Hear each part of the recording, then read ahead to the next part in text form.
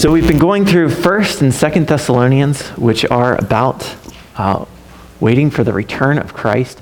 Paul has been talking to the Thessalonians who have, when he visited them, had a transformation so that they were changed to begin waiting for the return of Christ. And he's trying to encourage them to continue on that path. And and part of the way he's doing that is by recalling the reality and emphasizing the reality of God's work in that congregation. And so chapter 1 was talking about the reality of God's work as seen in the response of the Thessalonians.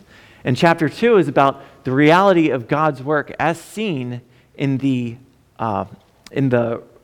Paul's actual delivery of the gospel. And here we are in chapter 2, and in this particular section, we're going to look at Paul's sincerity and how that evidences the reality of God's work in the Thessalonian congregation.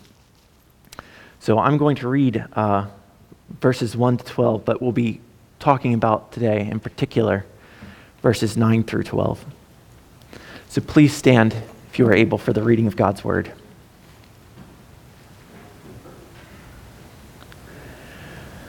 For you yourselves know, brothers, that our coming to you was not in vain. But though we had already suffered and been shamefully treated at Philippi, as you know, we had boldness in our God to declare to you the gospel of God in the midst of much conflict. For our appeal does not spring from error or impurity or any attempt to deceive, but just as we have been approved by God to be entrusted with the gospel, so we speak, not to please man, but to please God who tests our hearts. For we never came with words of flattery, as you know, nor with pretext for greed, God is witness, nor did we seek glory from people, whether from you or from others, though we could have made demands as apostles of Christ. But we were gentle among you, like a nursing mother taking care of her own children. So being affectionately desirous of you, we were ready to share with you not only the gospel of God, but also our own selves, because you had become very dear to us. For you remember, brothers, our labor and toil. We worked night and day that we might not be a burden to any of you while we proclaim to you the gospel of God. You are witnesses, and God also, how holy and righteous and blameless was our conduct toward you believers. For you know how, like a father with his children, we exhorted each one of you and encouraged you and charged you to walk in a manner worthy of God who calls you into his own kingdom and glory. Amen. You may be seated. Dear Heavenly Father, I ask that this morning as we consider this passage that you would help us to see the importance of sincerity, how sincerity might be accomplished in our own lives, and I pray that in everything we would turn to your Son and his gospel, and by this good news that we would have new life. In Jesus' name, amen. In 2007, I was a senior at Virginia Tech, and if any of you remember the headlines from that year, on April 16th, there was a gunman who went into a couple of different buildings and ended up killing 32 students and faculty. Now, as you can imagine, this brought a lot of suffering, a lot of heartache for people. A lot of people were touched very closely. I myself lost 2 friends, and I know many of my friends lost other friends. And so people were asking themselves hard questions about life and God. People were asking the question of theodicy. You know, if God is all-powerful and all-good, why is there evil in the world? And at that time, there was an apologist who decided he was going to drop everything and come out to Virginia Tech and speak to us about this matter. And so he stopped everything, came out, spoke to us, and I remember this the speech. The auditorium was fairly full, and I don't remember the talk exactly, but I do remember that I very much appreciated the fact that he was willing to come out and speak to us. About 10 years later, in 2017, I had the chance to speak to this man in person. He came out to Google to speak, and I was invited to a group lunch and was able to sit down and speak with him. And once again, I don't remember the contents of the talk exactly, but I did appreciate that he was willing to come out, speak with us, and even to have lunch with me. Well, a year ago, this man died, and 2 weeks ago, this man became very prominent in headlines, more than he had in his entire life, because an investigation revealed that, with much documentation and evidence, that he had engaged in sexual misconduct that has called into question Ravi Zacharias' entire ministry and his entire profession of faith. And this has made many people question and think about the importance of sincerity. Here's this man who, like I said, I don't remember the nature of his talks, but I was willing to listen and respected him because I thought he really cared. But now people are wondering, why did he do the things that he did? Was it just to have fame and glory? Was it just to have access to people who were vulnerable? What was it with him if he wasn't really sincere? And so if you don't have sincerity, you aren't going to have respect. Your legacy is not going to be meaningful. There are few virtues that are nearly as important as being sincere. Look at any kids movie made in the past 20 years, and what is the moral of the story at the end of all of them is something like, follow your passions, right? Not because that's particularly good advice. It's not particularly good advice. But the truth behind it is that there's few things people value as much in a person as in that they really care about something, and they value it and they are sincere. Sincerity commands respect. If you are around a sincere person, you feel secure. And if you have sincerity, you feel that you have much meaning because you very much care about the thing that you are working toward. Paul addresses that problem of sincerity and insincerity right here in this passage. He's going to point out how important sincerity is, that it really demonstrates that God is at work. And this is such an important theme to Paul. It's not the main thing in this letter, but it is the main thing in 2 Corinthians, and it appears in many of his letters. And it has so struck me how much Paul cares about sincerity that one of my daughters is named Sincerity. This is the reason. And so as we look at this passage, I want us to see a few things about sincerity. A sincere person is one who is willing to do hard things and to say hard things. But most importantly, I want us to see that the most sincere people, if you want to be a sincere person, the most sincere people are motivated by and empowered by the gospel of Jesus Christ, his good news. And so as we begin to come and look at this passage, I'd like to start off by reading the preceding verse because it provides some important context. Verse 8. So being affectionately desirous of you, we were ready to share with you not only the gospel of God, but also our own selves, because you had become very dear to us. So he's saying that he was willing to give his own self to the Thessalonians. And now in verse 9 and the rest of the passage we're looking at, he's going to be basically giving an explanation of what that means. What did it mean that he was willing to give his own self? And here he explains. For you remember, brothers, our labor and toil. We worked night and day that we might not be a burden to any of you. So here it is. This is his willing to give his own self. He was willing to work night and day so that he wouldn't be a burden. Now, I think this is mostly fairly clear on the face of it. In order to not be a burden on the Thessalonians, in order to not take money from them, he went and he worked. This is also addressed with a little more detail in 2 Thessalonians, so I'd like to turn over there very quickly to 2 Thessalonians 3:7 and speak to you from that passage as well. 2 Thessalonians 3:7 says, For you yourselves know how you ought to imitate us, because we were not idle when we were with you, nor did we eat anyone's bread without paying for it, but with toil and labor we worked night and day, that we might not be a burden to any of you. It was not because we do not have that right, but to give you and ourselves an example to imitate. Okay, so Paul is saying that he has the right to receive money in connection with his preaching of the gospel, but he abstained from, there's another word I'm looking, waived. He waived that right for the sake of the Thessalonians, because he cares about them more than himself. Now, there's a very common way of looking at this that I'd like to guard against, and that is that some people take this and say, well, Paul's saying that he has this right, so he would be committing no sin if he were to take money from the Thessalonians. I don't think that that's the right way of reading it. First of all, Paul here in 1 Thessalonians, 2 Thessalonians, 1 Corinthians 9, many other passages where he talks about not receiving money from people and his insistence on doing it, is very clear that Paul thinks that there would be something very wrong if he were to take money from the Thessalonians. And in 2 Thessalonians, when it talks about being an example to imitate of hard work, you would have to be saying, if you're saying that it would be fine for him not to, you'd have to be saying that his example of working hard, ministering the gospel, would not really be hard work. But he's saying that there would be something deficient about that. There would be something wrong if he were to just receive money from them.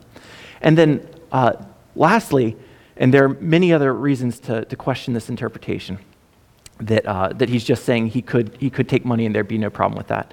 He explains what he means by the word burden in 1 Corinthians 11. Now it's a different Greek word, but it's the same idea. That's why the English translation says burden both times. In 1 Corinthians, 2 Corinthians 11, that's what I meant to say. In 2 Corinthians 11, verse 7, he speaks once again of his refusal to receive money from this congregation. Or did I commit a sin in humbling myself so that you might be exalted because I preached God's gospel to you free of charge?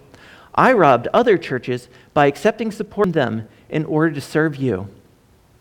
And when I was with you and was in need, I did not burden anyone, for the brothers who came from Macedonia supplied my need. So I refrained from and will refrain from burdening you in any way. So here he's speaking of burdening. Now, by all accounts, the Macedonian church was poorer than the church in Corinth. So when he uses that word burden, he's not talking about imposing financial difficulty. You look at Paul's request for money and his willingness to come to people in order to be financially supported along his way, 1 Corinthians 16, 2 Corinthians 1.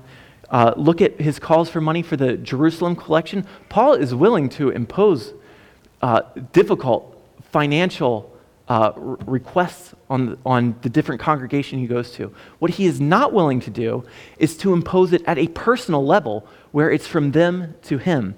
A simple way of putting this is that ministry should be supported and not sold. It is a problem to exchange the gospel for money. And in this context where he's initially coming to a church like he was in Thessalonica, like he was talking about, if he were to take money from this congregation who are becoming his converts, he would be essentially exchanging the gospel for money. And so while he has a right to receive money in connection with the gospel, the problem would be if he did that, he would not be reflecting the sincerity of the gospel, because God offers the gospel freely without pay. And Paul, likewise, must offer the gospel freely without pay, though he has a right as a laborer to receive funding. And he says this very clearly in 2 Corinthians 2:17, "For we are not like so many peddlers of God's word, but as men of," guess the word, sincerity. "But as men of sincerity, as commissioned by God in the sight of God, we speak in Christ." So this is what sincerity means to Paul, that he does not peddle God's word. He does not exchange it for money. He has a right to support, but not in exchanging money for the gospel with his converts. And so, being committed to this, being sincere, he refuses to take money. Now, it is the case that sincere people do hard things. Paul, if you go look at, there's a couple of times when he lists his various hardships in his ministry. And, on top of beatings and being shipwrecked, he always lists his toil and his labor, right? So here he is talking about his tent making, his willingness to work in order to support himself, right along with those other, near-death experiences. The people who are the most sincere are the most willing to do hard things. I'll tell you another story from when I was in college. There was a group project, and as you know, on group projects, oftentimes there's people who aren't really pitching in, and there's other people who are doing all the work to make sure they get a decent grade. And on this project, there were people all over that spectrum, and there was one person on it who did more work than anyone else. I don't think he was the smartest of us, but he was very dedicated, a very sincere man. And most of us were in our late teens, early 20s. This person was in his late 30s, early 40s. And speaking to him, I found out that he had this dream of becoming an engineer, but was never able to because different life decisions he had made.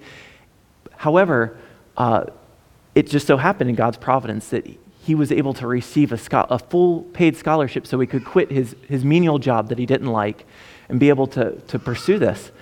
And so all his hard work and effort were a reflection of the sincerity with which he appreciated the opportunity he had. All the other students, including myself, would have said that we were sincere about wanting to do this work and get this degree, etc. But you could look at the fruit, you could look at the results and tell, this guy, he was really sincere. He really appreciated this opportunity he had in a way the others of us weren't capable of doing. Sincere people are willing to do hard things for the thing they care about. And in part, as we read this is a way to test ministers. You can see, is this minister sincere? Is he like Paul? And that he is willing to do hard things for the thing he cares about? Is he willing to forego rights that he has and things that he deserves in one sense or another? But more importantly, it is a way for us to test ourselves, to test our own sincerity. Everybody claims to be a sincere person. Everybody claims to care about virtues, to care about righteousness, to care about justice. But then you can ask yourself, are you willing to do hard things for those virtues? Are you doing hard things for those virtues? And you quickly find out just how little inconvenience is necessary to keep someone from doing hard things for the thing they claim to care about. Examine your own life. And if you are one who claims Christ, as most of us here do, and you claim to be sincere about this faith, ask yourself, how sincere are you about the faith? Are you willing to do hard things? There are so many people who claim the name of Christ and don't even bother joining together with a church for worship. They want to follow God on their own and don't even actually follow his commands. So you have to ask yourself, I can't give a blanket statement of this is what that sincerity looks like for every person. Each person has their own strengths. Each person has their own gifts and their own resources. However, you know how much God has gifted you with. You know your abilities. Are you sincerely following after Christ? Are you sincerely pursuing the virtues you claim to care about or not? And if we're honest, I think we'll all realize that there is a lack of sincerity where there ought to be. And so if you're wondering, how can I be a more sincere person? The answer is found, as I said, in the gospel. The most sincere people are motivated by and empowered by the gospel. And we see this in the second half of this verse.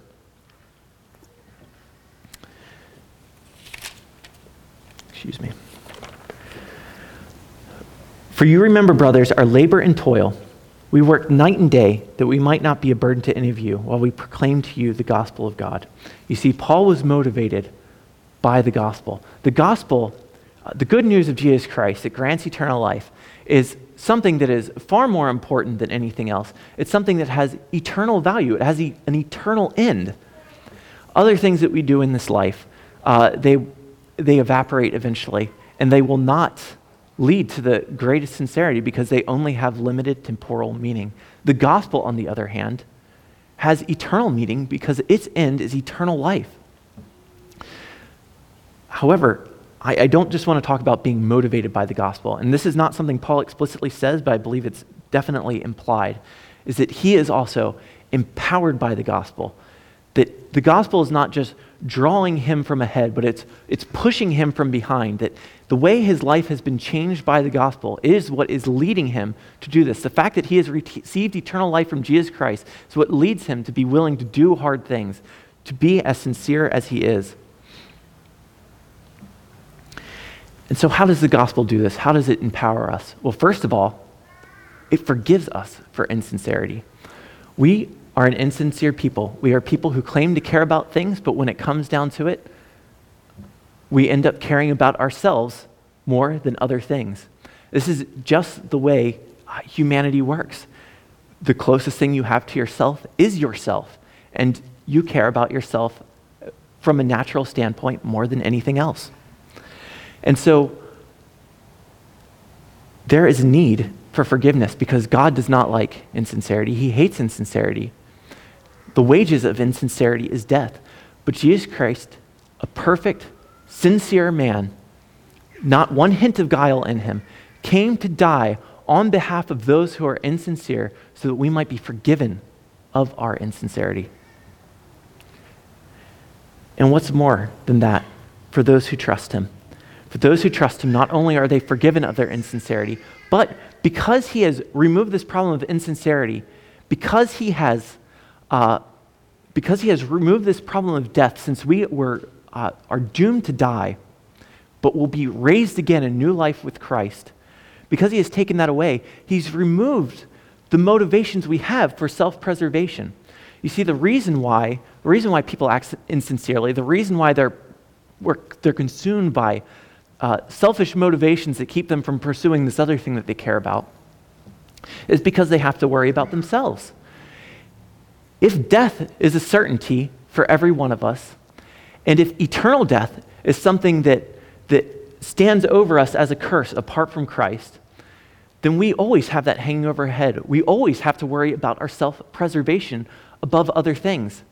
But if Jesus forgives us and removes that from us, no longer is self-preservation a necessary thing we have to worry about. He has already guaranteed we will persevere. He has already guaranteed we do have eternal life, and that we will have a new life with him, with a resurrected body.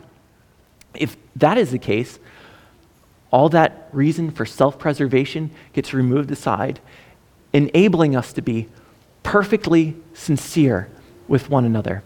Perhaps not perfectly sincere in this life, but growing in sincerity. The more and more we look to Christ and we recognize that having eternal life means that we have the freedom to leave behind these selfish ambitions.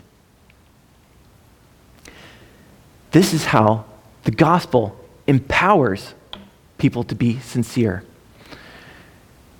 So we're going to move on and we're going to keep working through this passage, but keep this in mind because this is really the key. The key to being a sincere person is the gospel. If you want to be the most sincere that you can be, you need the gospel of Jesus Christ. Otherwise, you will always be plagued with the need for self-preservation, the need to serve yourself. But if all your needs are met by him, that evaporates. And this issue of sincerity is also important because people are watching. People are watching and God is watching. Verse 10. You are witnesses, and God also, how holy and righteous and blameless was our conduct towards you believers. You know, in this threefold list of holy and righteous and blameless, these are all rough synonyms for each other, trying to emphasize how blameless he was. There are some slight differences. You know, holy, he's talking about being set apart. So not like other teachers. Remember that quote from 2 Corinthians, right?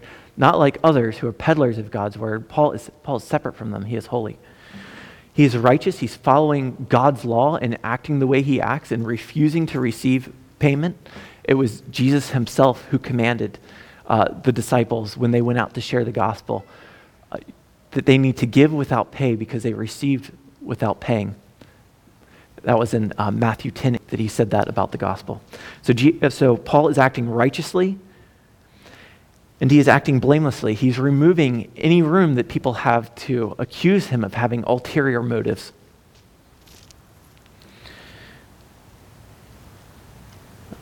It says, you are witnesses in God also. People were watching Paul. People are watching us. You know, if we, sincerity is a difficult, one of the most difficult of virtues because it's so internal, right? Sincerity talks about really meaning what you are doing on the inside, what you are doing on the outside, what you are saying on the outside. And so it can be very easy to mask. However, people will always find out. They will always find out one way or another. Consider that instance of Ravi. People will find out if you are insincere. And so who is watching you?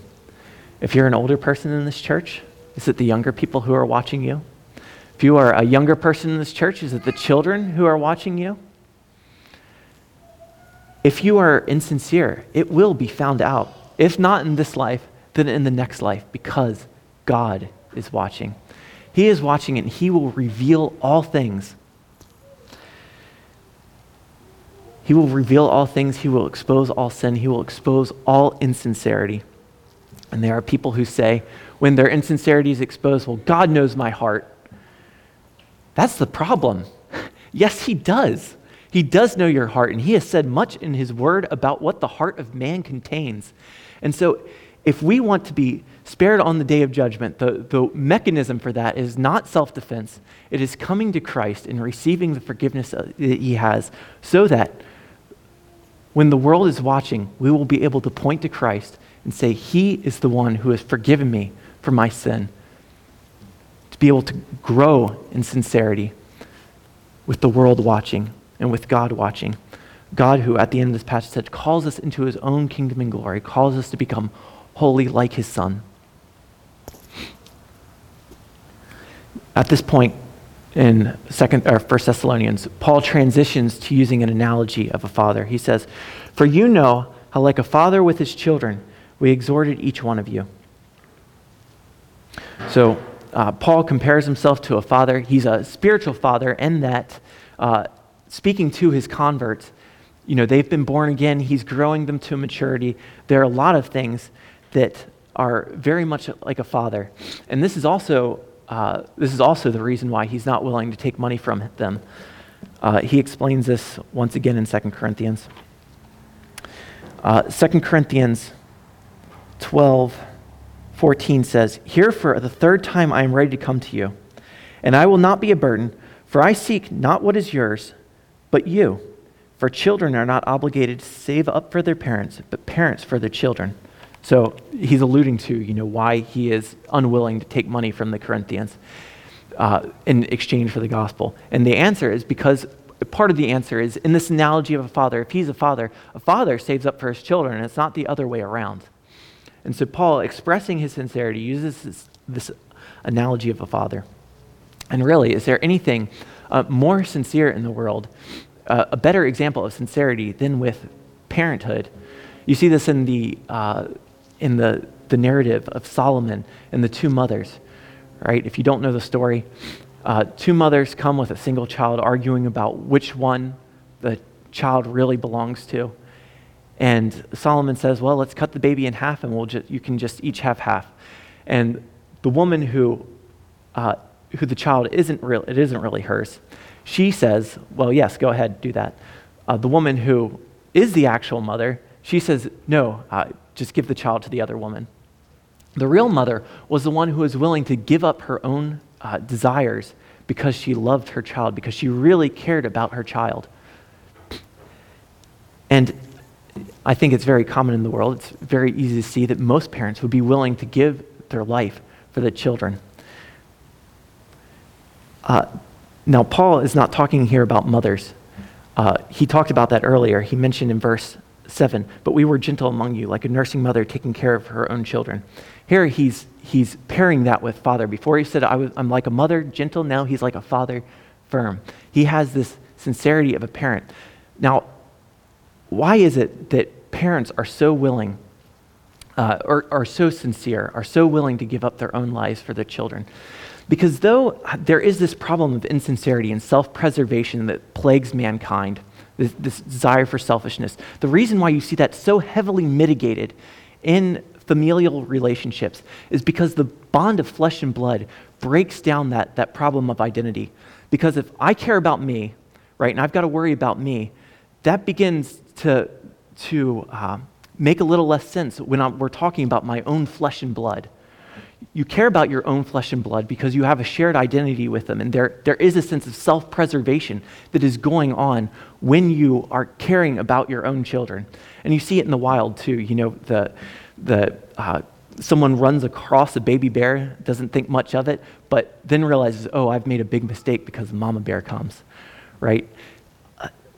There is this self-preservation that is brought up in parenthood that makes this analogy so appropriate. However, it's still lacking in what the gospel provides, because in the gospel, you have a spiritual family that's created. Now, maybe you don't have converts, so you're not a spiritual father like Paul, but that's not the only relationship he lists. He also lists mother and he lists brother.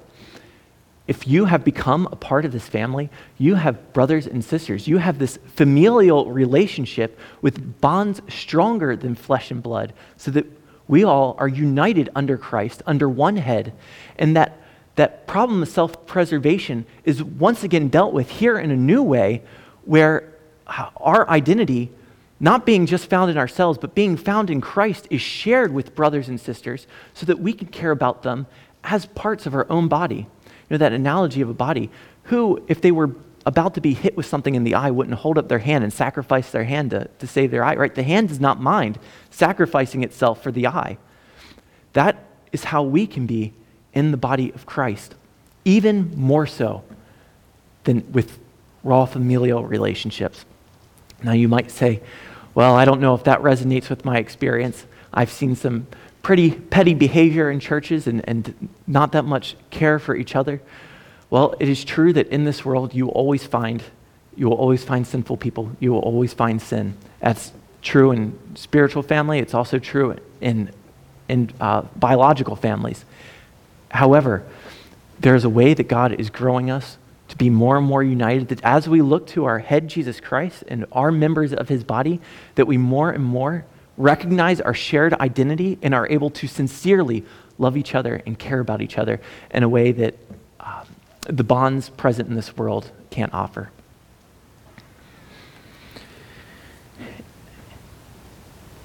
To be sincere is not just to be willing to do hard things. It is also to be willing to say hard things. And that's what Paul continues on here with. He said, "For you know how, like a father with his children, we exhorted each one of you and encouraged you and charged you to walk in a manner worthy of God." Okay, so these words, once again, he has this list: exhorted, encouraged, and charged. Once again, these are all rough synonyms. He's listing three things to make emphasis, and it pairs with his emphasis before where he said holy, righteous, and blameless. Encouraged, charged, exhorted. So he's saying, I was like a father. I was willing to tell you the hard things. You know, and I think about my own experience as a father, and my willingness to day after day encourage children toward the virtues that they need to pursue, or to correct them in ways that I would not be willing to correct others. Right? If I see my children picking their noses, you know, I'm willing to tell them straightly that this is foolish behavior. You know, it looks poorly, etc. If I caught somebody else, you know, engaging in the same behavior around here, I would not feel as open and direct to address it. That's what Paul's getting at. Like a father with his children, he was able to directly correct, directly exhort, directly rebuke. And he was willing to care for them with his encouragement. He was telling them that they need to walk worthy of God. Because he cared about them entering God's kingdom and entering God's glory, he cared about them enough to tell them these hard things because he was so focused on their maturity. Now, someone who is insincere is not going to be willing to call people to obedience, because that puts their own relationship with that person on the line. They don't want to feel uncomfortable, and so they often do not do that. Or if they are willing to, you know, tell it like it is, then they're not willing to do the follow-up of of encouraging that person toward whatever it is that they had corrected them on. Consider, any charlatan on TV that you might see. Something that repeats itself in this pattern is an unwillingness to talk about sin, to really call people to hard things, to hard repentance. Paul was willing to not just do hard things, but to say hard things. And once again, this is not just for ministers. This is also for ourselves to consider whether or not we're willing to say hard things. Are you willing to say hard things to other people? Whether it be sharing the gospel with unbelievers or whether it be with each other. If you are talking to each other, are you willing to correct sin, or do you rather just pass it by because you care about your own preservation of comfort more than you care about that person's growth in Christ? Now, I'm not saying every little issue needs to be nitpicked, but you should know when someone could benefit from hearing these things addressed. And I think this is an area where I have seen growth in my life and been pleased to see God be faithful when I've been more willing to say hard things or to be transparent and encourage people repeatedly. Certainly not something I'm perfect at, but I think this is a way that you can examine someone and tell if they're sincere. Are they willing to do hard things? Are they willing to say hard things, both in correcting and encouraging? That shows that they are truly sincere. And the reason why that's the case, especially within the church and especially within this kingdom of Christ, is because when one has been touched by Christ, when one has received his salvation, they are so filled with blessing and their needs are met that once again, they don't need to look to their own selfish needs. They don't need to worry about self-preservation. But overflowing, the natural thing for them to do is to share this with others. This is why you see this with Paul. He knows his needs are met. He knows that he will be with Christ one day. He is willing to give up his own self for others. If you want to have that kind of sincerity, the way to do that is by recognizing your salvation and contemplating your salvation, speaking with God, reading his word. These are ways you can remind yourself of this truth. And the more you appreciate this salvation, the more sincere you will become as your needs to pursue your own selfish desires fade away.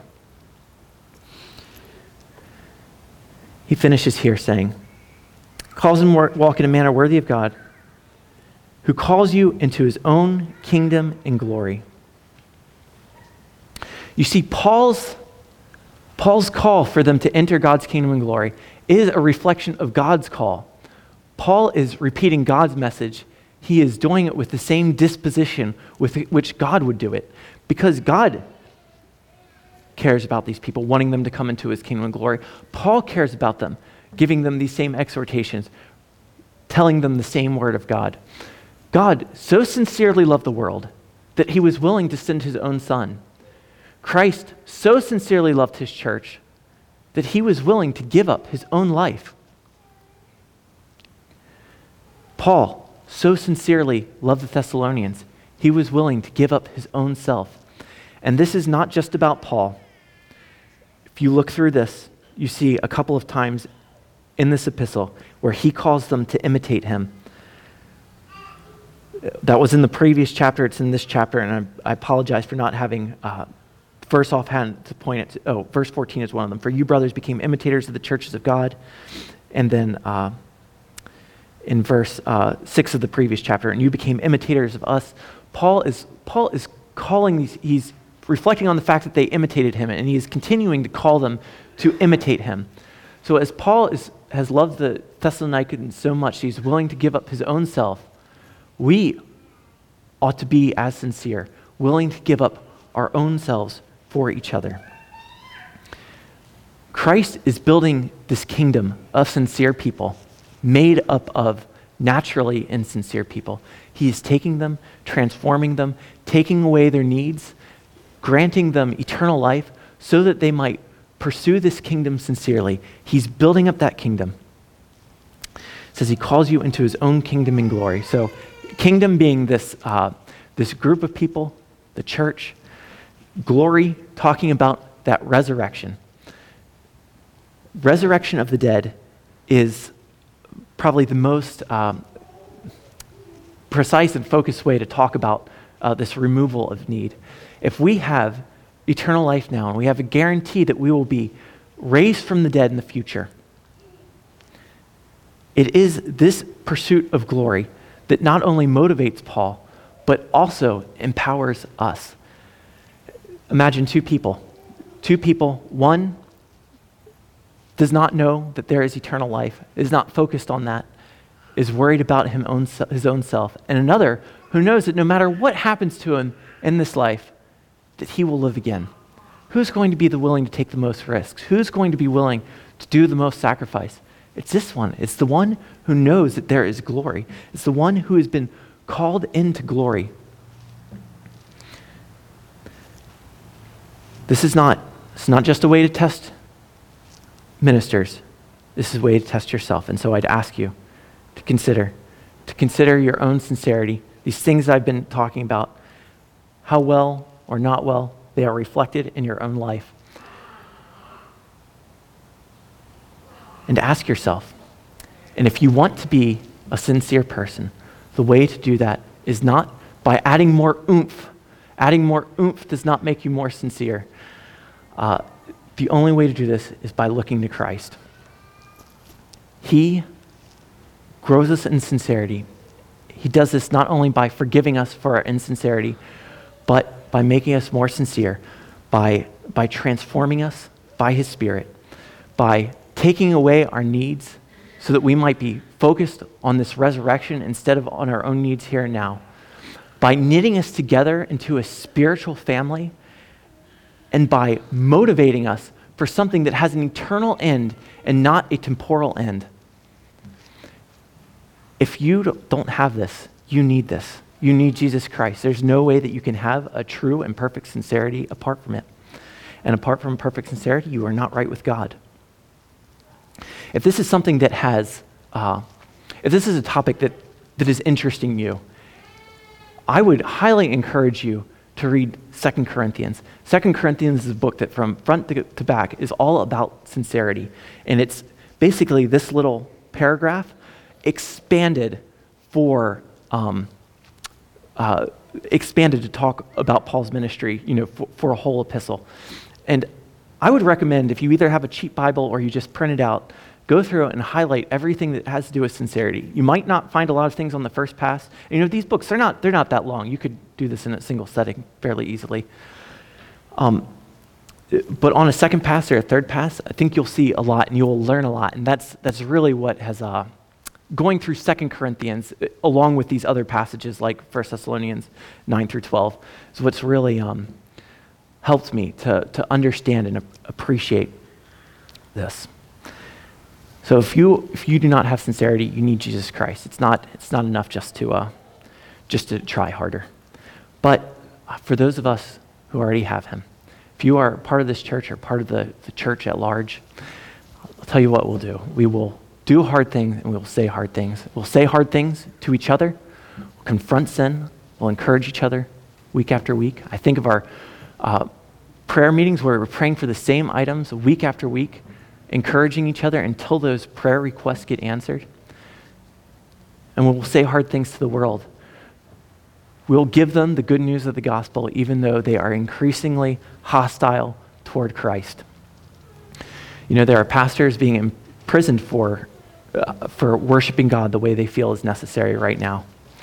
And it is a difficult time for churches, but we will do hard things and we will say hard things to the world, though they threaten us.